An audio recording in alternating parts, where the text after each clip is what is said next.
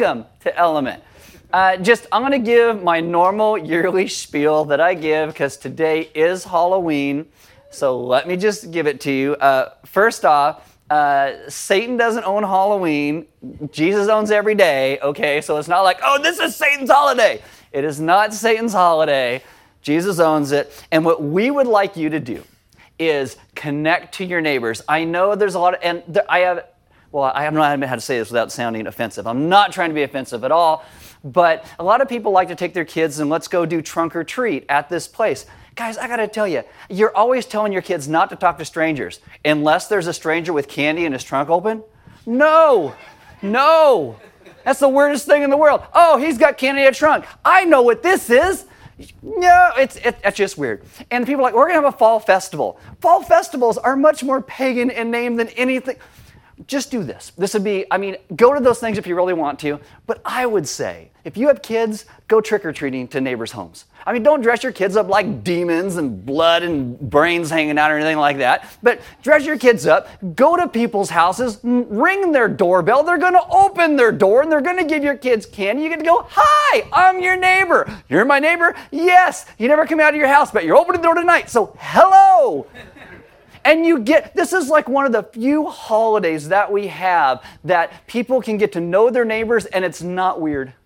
And if you don't have kids, open up your home and hand out candy. Good candy. I was buying some candy at Smart and Final on Friday, and there was a guy there buying a bag of those tiny little Tootsie Rolls. And I'm like, what are you? And I actually said this. I go, what are you doing? Well, my grandson likes the Tootsie Roll Pops. And I go, Pops, not Tootsie Rolls. I said, be a great neighbor and hand out things better than just Tootsie Rolls. By the way, my name is Michael Reed, and I work at Element Church. No.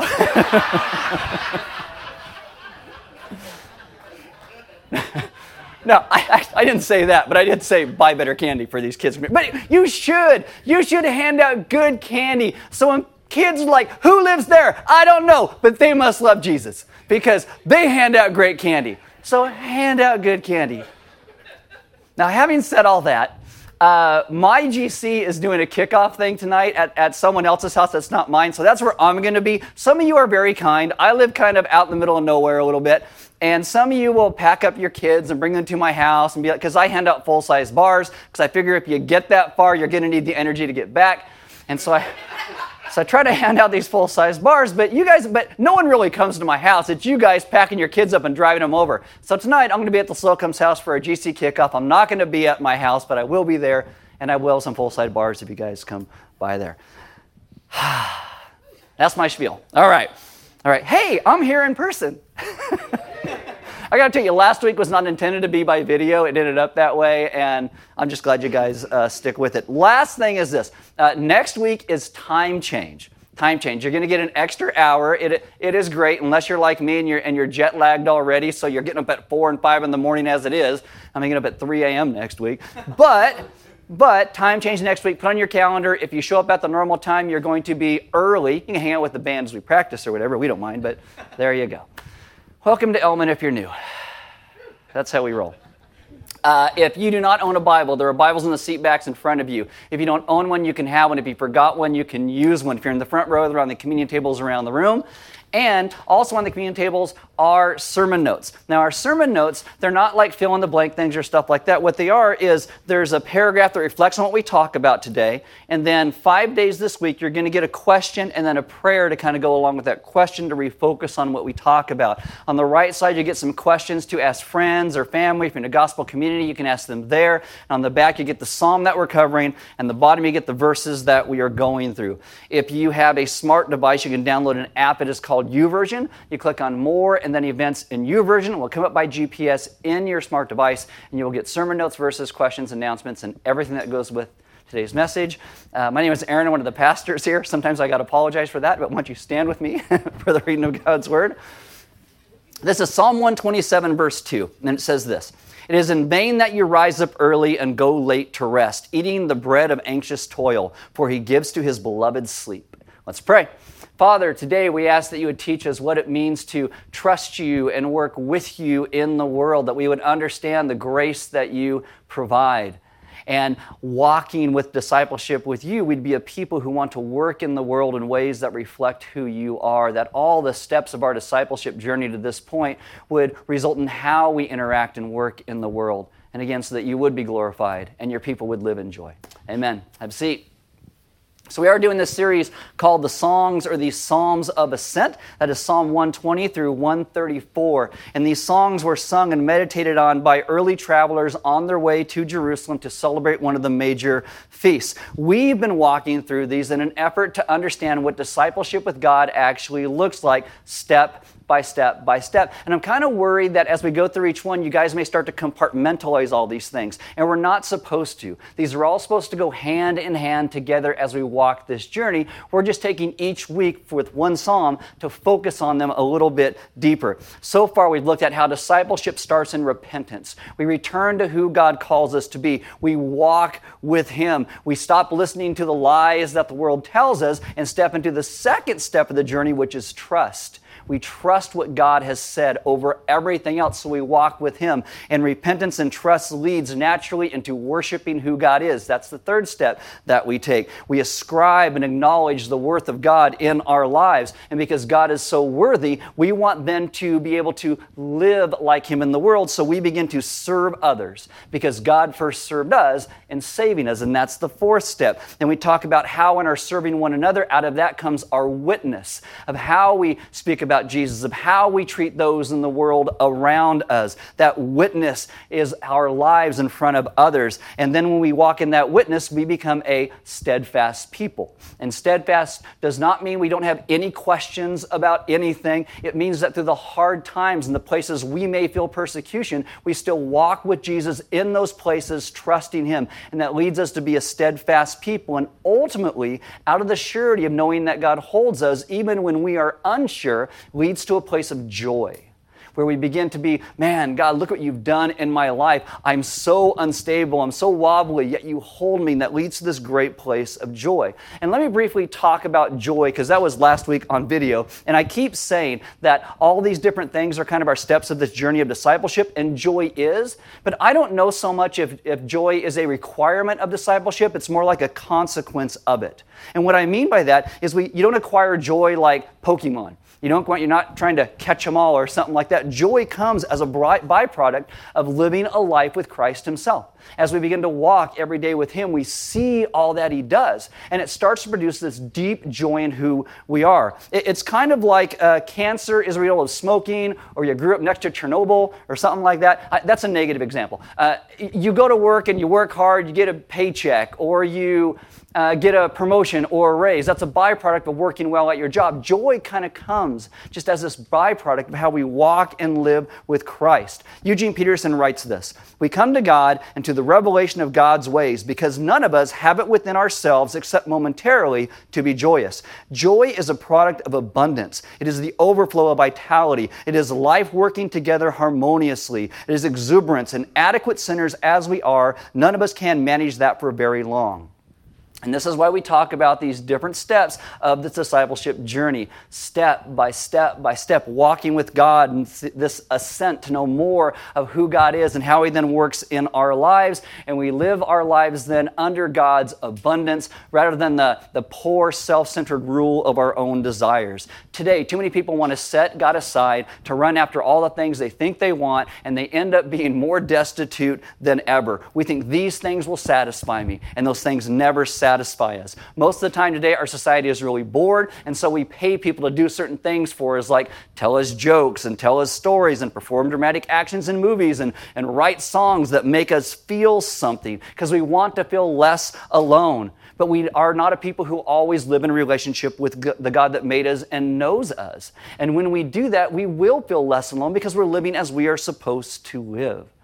We are a people who should step out into this world trusting God in each step of this journey because He is the one who holds us and knows us. And when we focus on ourselves instead of God, our lives become devastated. And again, this is why we go through these Psalms of Ascent. We are trying to reimagine what God is calling us into. And we can decide to live under the abundance of God or under the dictatorship of our own poor needs. But hopefully through each step of this, you're like, man, I want to live under the abundance of God. That's where we want to go. So today's Psalm of Ascent is Psalm 127. You can open your Bibles there. It's page 333 if you have an Element Bible.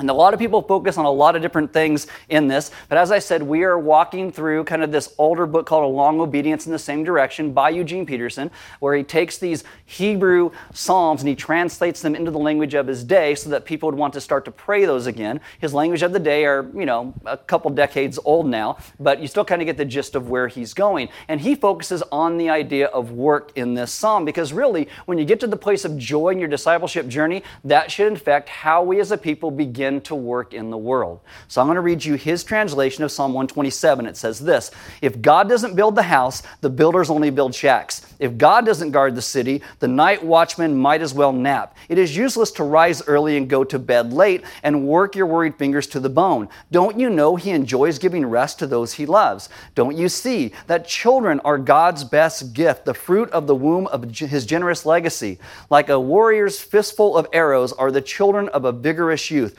Oh, how blessed are you parents with your quivers full of children. Your enemies don't stand a chance against you. You'll sweep them right off your doorstep." Now, a lot of people, as you can see, take this psalm and they will talk about children or parenting, because it does talk about children there being a gift from God. And when it talks about a fistful of arrows, that's a lot of kids. Your quiver is full. So much so that if someone tries to attack you, your kids will protect you, especially when you are older.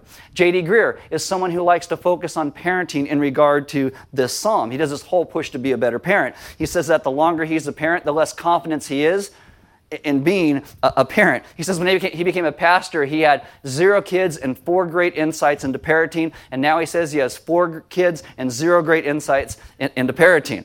But he does say a couple of good things. One of the best ones, I think, is that he says, in parenting, love is not enough. Like the Beatles' philosophy of all you need is love, it just doesn't work, because most parents love their kids. If you ask parents, like on a scale of 1 to 10, how much do you love your kids, it'd be like 25. It's like right off the end of the scale. And yet sometimes they're terrible parents. And part of that is that we don't understand true love until we are actually walking in discipleship with God Himself. God in love allows us to go through hard times because it grows us. And today we think loving our kids means shielding them from anything that might be difficult for them. And God is calling us to love our kids like He loves us. And it is hard work, which is where we're going with the psalm. If we're going to truly love kids, we need a heart like God's, to know what God wants from us and how we raise children and how they are a gift. A lot of parenting books today, they are written to both parents, but really with a focus towards the moms. And I think this is because men tend to, when things get hard, they kind of find other things to do in their lives other than raise their kids. But in the Bible, a lot of parenting passages are written to both parents, but they have kind of an emphasis towards the men. You can read Ephesians 6, the whole book of Proverbs. And for a lot of men, what they do is they focus upon their work and not raising their family on autopilot. And if a lot of guys worked at their jobs the way they work at their family, they would really get fired. Because a good dad doesn't just provide food and shelter for their families. Family is meant to be our highest priority other than Christ, or our weightiest responsibility. It is the most important mission field that parents have. And I could, again, do a whole sermon on parenting, but I'm not, because all this relates together in how we work in our entire life, walking with God. Now, another way people have looked at this psalm is in regard to success, that unless God ultimately is in something, it's going to fail, which also works with work and parenting coming together. Wisdom literature, which is what the Psalms are known as, are part of how to live in the world in a way that develops a relationship with God and one another and community and everything around us so that God would be glorified and we would live in joy. Psalms like 127, they are not geared towards priests or those who run the temple. It's geared towards normal, common, everyday people just like us. And yes, I lump myself in with you. So the Bible is not meant just for holy men or monks or pastors or priests. It's for everyone to see the amazing work that God is doing in the world through messed up people. And it is only through restored new relationships and discipleship with Him that we will ever have the life that God intends for us to have. So I'm going to walk through the psalm with you out of the English Standard Version. Again, Psalm 127, page 333. We're going to walk each step of this together, okay? So it starts like this. Unless the Lord builds the house, those who build it labor in vain. So this starts with work. Work. There it is, right there. Work is a good thing. But we're to understand that no matter how we work, we are working for Jesus in the midst of it all. Colossians 3:23 says, whatever you do, work heartily as for the Lord and not for men. Your paycheck may have a company name on it, but ultimately you are working for Jesus. That's why all these steps of discipleship make sense. When you get to the place where you're working your job, the joy that we have in our discipleship should infuse our work. And that could be swinging a hammer. It could be writing code for a website. It could be making burgers. It could be home loans. It could be tattooing. It could be really just anything. But what we do is we are working for Jesus himself, and we learn and do this labor. The scripture teaches it is God who enables us to do our jobs the way that we do. And if we always try to labor on our own for our own pleasure and glory, we will miss the beauty of how God intends for his people to work in the world in discipleship with him. Tim Keller actually says there are two motives that are mentioned in the Bible if our work is going to be glorifying to God and noble and humanizing to others. Number one, he says this: you have to work in response to human community. Proverbs chapter 10, verse 5 says, he who gathers in summer is a prudent son, but he who sleeps in harvest is a son who brings shame. Now, Proverbs is another book in this wisdom literature. And it's saying that a failure to work is not just a failure of self, it's a failure of the community that is around us, because work is part of our community. And this is why the psalm goes where it goes in just a moment with children, because our lives are not compartmentalized, where I got work here, and I got friends over here, and I got my family over here. It all goes together. All of our lives are a homogeneous whole, worshiping God in all that we do. Now, when you read through this verse, and it says the word shame, shame is the word for disgrace. And when we see the word disgrace, we really don't understand it in the context that it was written. Like, we think shame and disgrace are the same thing, or shame and guilt are the same thing, and they're not. Guilt is like failure to live up to a standard. When it says shame or disgrace here, that is a failure to the community.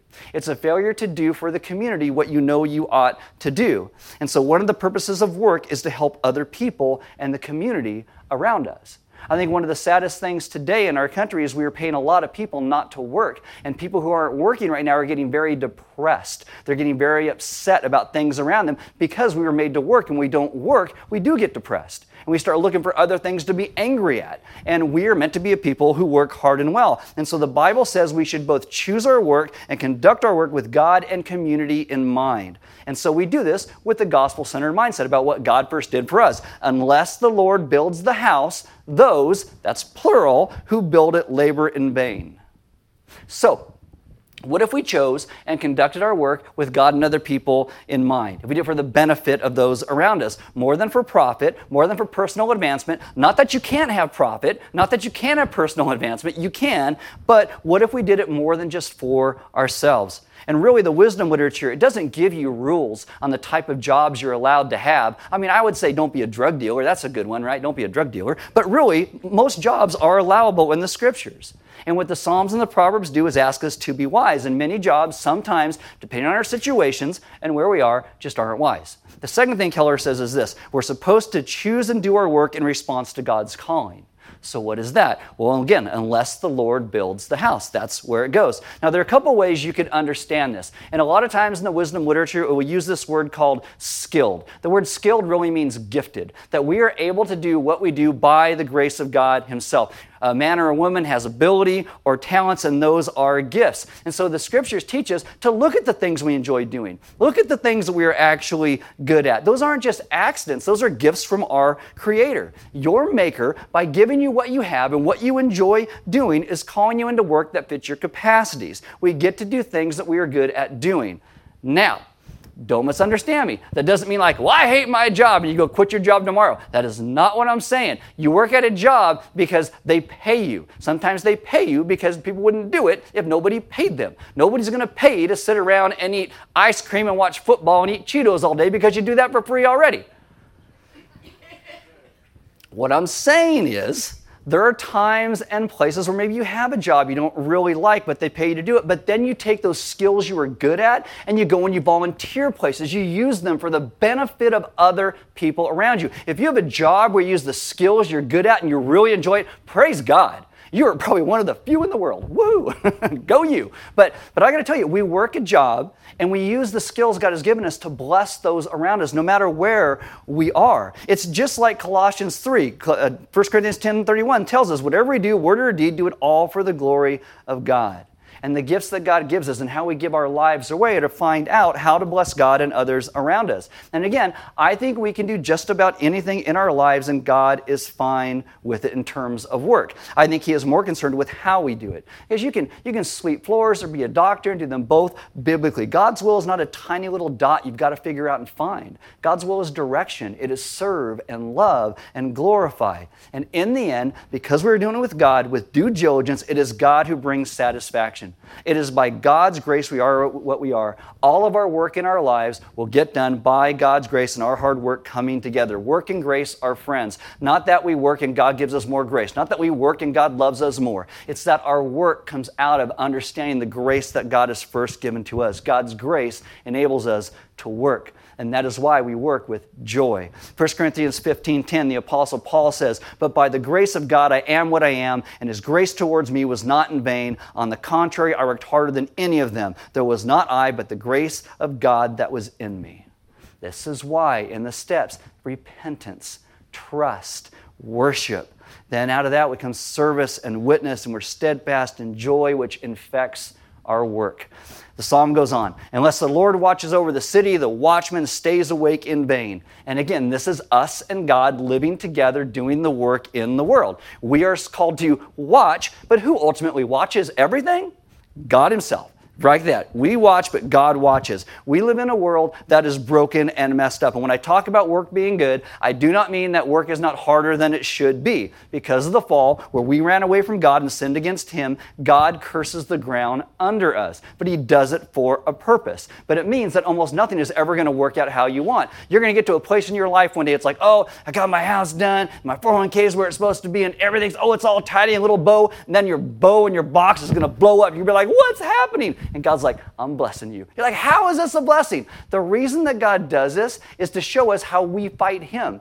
I told you this a couple years ago. My mom's 70th birthday, we were doing it in my backyard. I had trimmed the shrubs, picked up the dog poo, cleaned everything up, and I went to mow the lawn. And I pull my lawnmower out, it's like my last thing I got to do, and boom, I seize the engine and throw a rod. I'm like, how does this happen? I'm so angry. God, why? And God's like, that's how you treat me. It's like, what? And it is true. God will move us to places of grace and hope where we think we're walking so well, and then boom, we just go sideways. And God's like, the ground fights you like you fight me, but I love you, and I restore you, and I bring you back to myself. This is the understanding that we may labor, but God works for us to bring us to Himself. We may watch, but God watches, which leads to the next line. It is in vain that you rise up early and go late to rest, eating the bread of anxious toil, for He gives to His beloved sleep. Again, this comes back to the idea that work is fruitless without God being at the center of all that we do. That step of the discipleship journey. Because we are people who are meant to understand that we sit under God's overarching grace in all that we do. And sometimes when we don't, we fret and we toss and we turn and we don't sleep. Verse 2 teaches you, sleep is a gift from God. It's trying to say that we were made for meaningful work. And many times when we go sideways, sin causes us to make excuses and run from work. And then we don't sleep well. It's like I've said numerous times, if you work and go into the workforce, you will spend upwards of 100,000 hours of your life at work. That's a lot. And that means it should connect to Jesus because He is over all. Your job should be part of God's work in the world, how we work, how we interact with others, the goods that come from our labors, how we worship Jesus in the midst of it. It all matters. Again, repentance and trust and worship and service and witness and steadfast and joy to work. It all goes together. Why do we trust God in the midst of our work? Because we follow a God who works hard and well. You get to the end of Genesis chapter 1. God creates everything. He calls it very good. God doesn't get to the end of the work. We can go, yeah, that's close enough, and then head off for a vacation. He works hard and well until it is done. In John chapter 5, the religious leaders are going after Jesus. again. And as they're going after him, because Jesus heals somebody on the Sabbath, they're like, how dare you do this? And in John chapter 5, verse 17, Jesus says, my Father is working until now, and I am working. He makes himself equal with God. They want to kill him for saying these words. But what is Jesus saying? He is saying that God is working towards his glory and our good. God continues to work on behalf of his people. Genesis 2 shows that man was created for work. It is good, and God intends for us to work hard and well because we're made in his image. And when we reach the end of a hard work day, I don't know if you've ever done just a ton of manual labor in a day, and you go home, you hit that bed, and you are out like a light. And it is amazing because you're just like, oh, this is the best sleep I've ever had in my life. You're not tossing and turning, worrying about the postage you stole or the money you embezzled. You sleep like a child held in the arms of their father. When I was a little kid, my mom and my stepdad would sometimes take us to my stepdad's mom's house to stay there as they went for a date or whatever they were doing. I don't know. I was a little kid. I have no idea what they're doing. Anyway, my brother and I would be getting into bed, and my grandma would be like, stop making so much noise, and whack us with the fly swatter. But eventually, she'd leave, and you know what I'm talking about, or you're a grandma who has done this. So we'd finally fall asleep. And then my mom and my stepdad would come and pick us up. And when they came and pick us up, sometimes I'd wake up, sometimes I'd still be asleep, but there are lots of times I'd pretend to still be asleep. Because what they would do is when your parent picks you up and carries you you feel like there's no place safer in the world.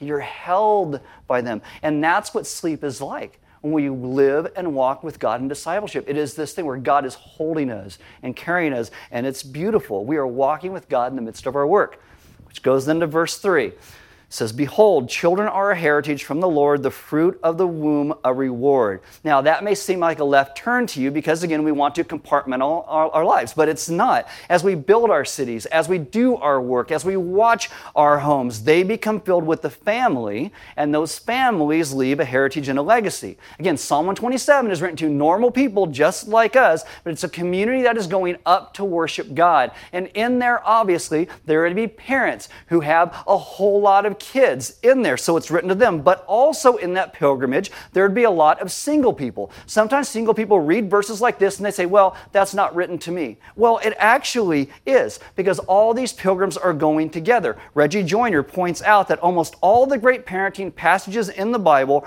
are also addressed to the community as well, not just to the parents. And he says there are two gardens in which children grow in terms of community. He says the first is obviously the home, because the place where kids are going to learn about Jesus and what the gospel is and how to live this life in particular ways that honor and worship God are going to be in the home. It's by watching their parents. But he says, secondly, there's the community of the church that comes alongside them. This is why at Element we do these things called baby dedications. Some of you have done those. We have a little kid who can't walk or make noise. They bring their parents up.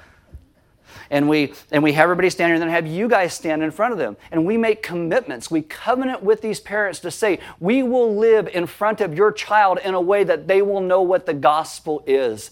When we mess up or when we have a hard time, they are going to see what it means for a group of people to live out the gospel in their lives. It is a community that comes together to help raise these kids as well. In Old Testament passages like Deuteronomy 6, it talks about teaching kids the way of the Lord, impressing on them the scriptures, the importance of loving God by understanding his love for the community. And in the community, you will see brokenness and pain and how we deal through that. You will see grace and forgiveness and how we walk in that. But you will see, hopefully, us pointing to God above all idols.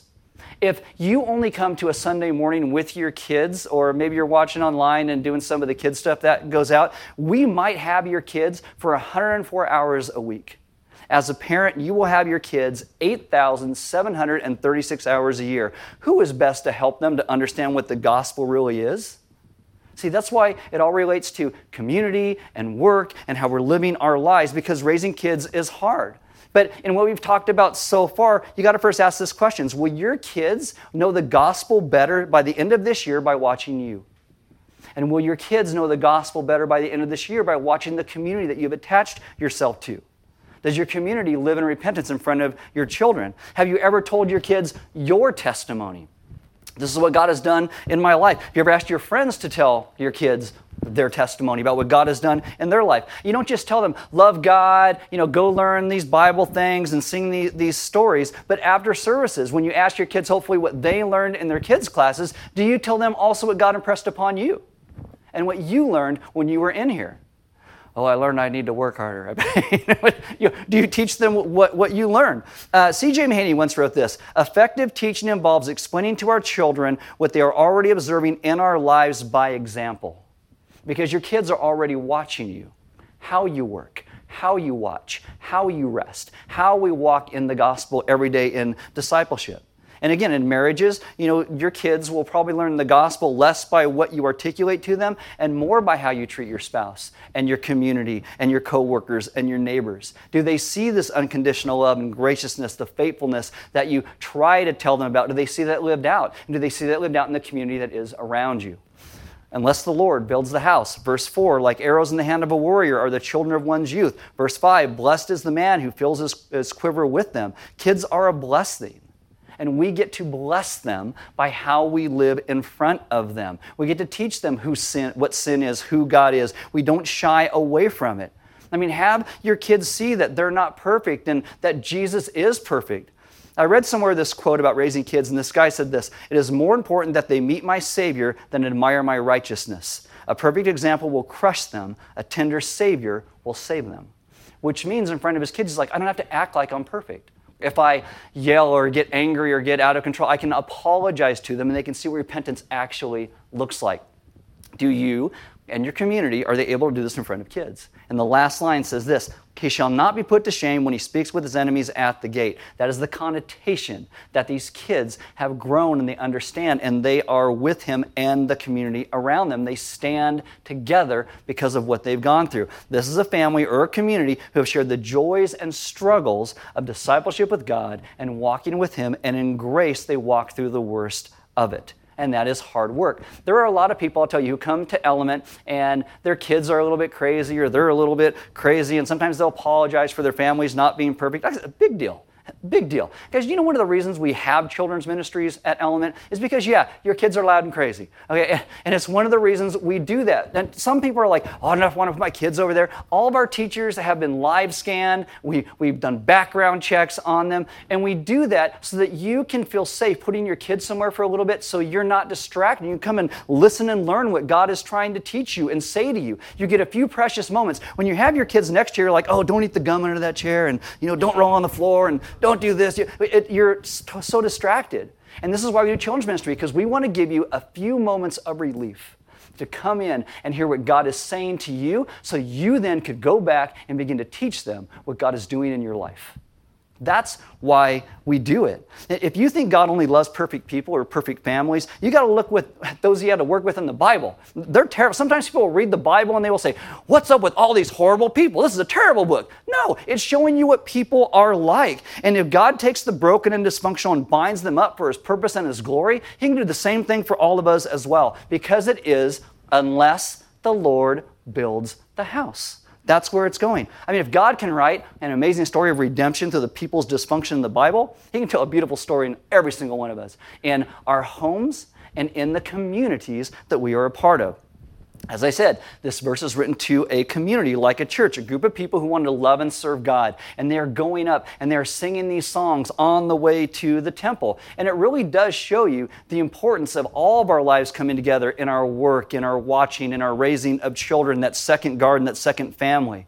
Sometimes people may even get up to the end of the journey thinking, oh man, I herded all my cats up the hill and we're at the temple. It's so great. God, look at all the effort I did to get here. Aren't you impressed? And someone's supposed to start this song, if God doesn't build the house, if God doesn't guard the city. We're supposed to be like, oh yeah, it's not about me. It's not about my effort. Jesus is at the center. See, Psalm 127 is insisting on a perspective in which our efforts are at the outskirts and God's work is in the center. Our jobs, our family, our service, it's all in worship of him. That all comes from each part of this discipleship journey, and that's where true discipleship leads to in work and life. It's not just building the city. It's not just building the family or keeping watch. It's continuing in them day by day as we walk with him, because it is God who keeps us by his will and his strength. I think the beauty of how we speak about the gospel is that we always say salvation is not by our work. It is by the work that God has done for us. And because he died, we actually rest in him, meaning we don't have to be anxious about everything because God holds us. We will live, we will work, we'll raise families, and when it feels overwhelming, what does Jesus say to us? Matthew 11:28, come to me, all who labor and are heavy laden, and I will give you rest. That's not a vacation. Because Jesus goes on and says, and take my yoke upon you and learn from me. A yoke is what you put on oxen as they plowed a field. So Jesus is saying, don't ever work. What he's saying is work with me and for me. Understand what I did for you out of love. And that will bring rest to your life because you don't need to impress me because I know you're not that impressive. I love you because I made you. And I am calling you back to myself, not because of what you've done, but because of what I've done and because I choose to love you. And I think when we live like that, we become liberated. And this is why the New Testament says that we're supposed to do all that we do for the glory of God. I think we love all of our work in our lives because Jesus says when we do it in a redeemed way, it honors him and it honors others because he did the ultimate work for us. I don't know if you see how all these things start to go together with repentance and trust and worship and serving and witness and steadfast in the midst of it and joy and how that all then steps into how we begin to work in the world. It all goes piece by piece. It really does. To understand that as we walk with God, as he changes our heart, as he does these things in our lives, we begin to work differently. Not because we think that if we work really hard, Jesus is going to love us more. But we work simply because he first loved us and did the work for us. So we want to be out in the world living in a way that brings him glory and honor. Because one of the reasons every week we come to the place of communion is a reminder of the work that God did for us on our behalf. That we were people who could not save ourselves. We could not rescue ourselves. And so Jesus himself comes for us to rescue us exactly where we are. And that is why we encourage you to take the cracker in there and break it like Christ's body is broken. And you drink the grape juice as a reminder of his blood that was shed. His body was broken, his blood was shed to bring us back to himself. The gospel is the good news that God did the work of salvation for us. We cannot do it ourselves.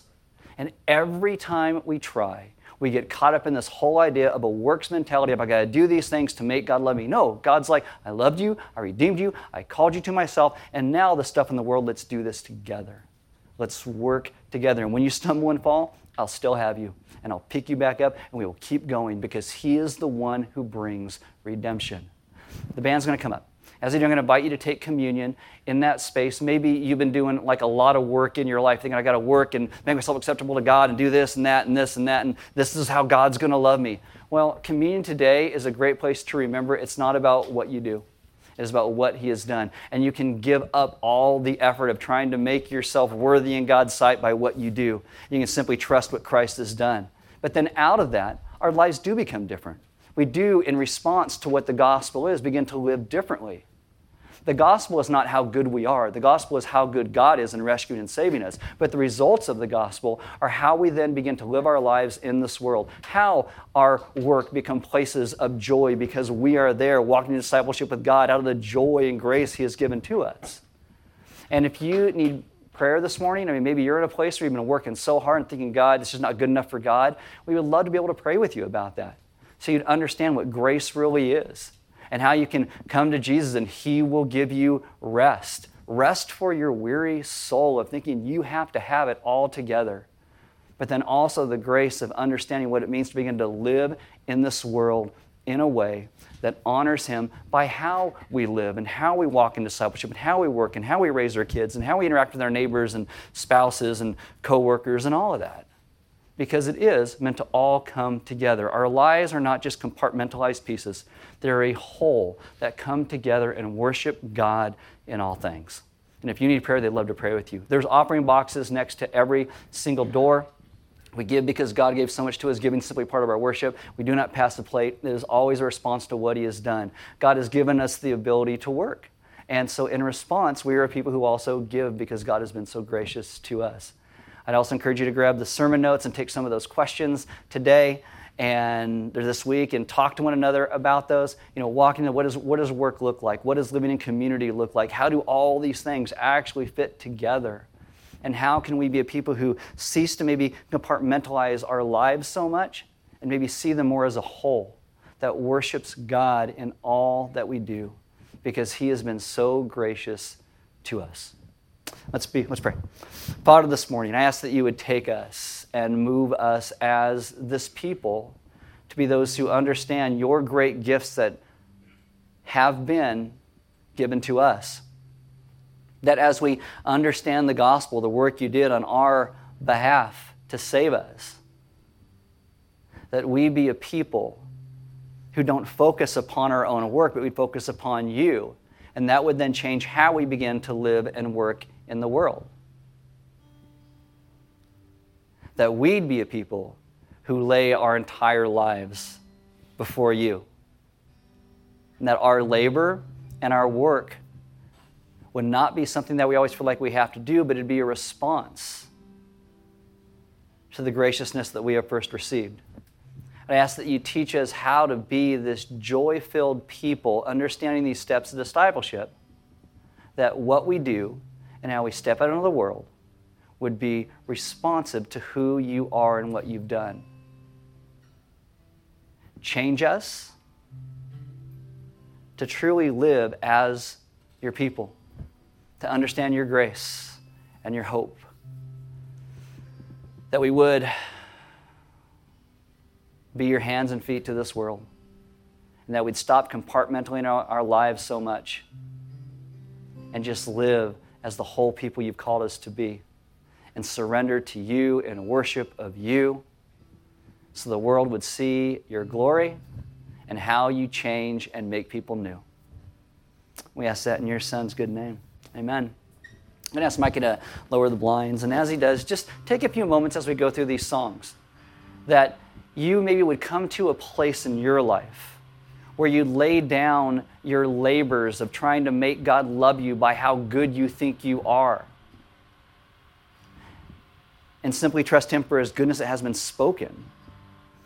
Guys, we are a people who so often want to hide who we truly are from others because we think that if people find out how we stumble and fall, how we don't look as perfect as we do in our own minds, they're not going to love us. And that then translates sometimes into how we see God.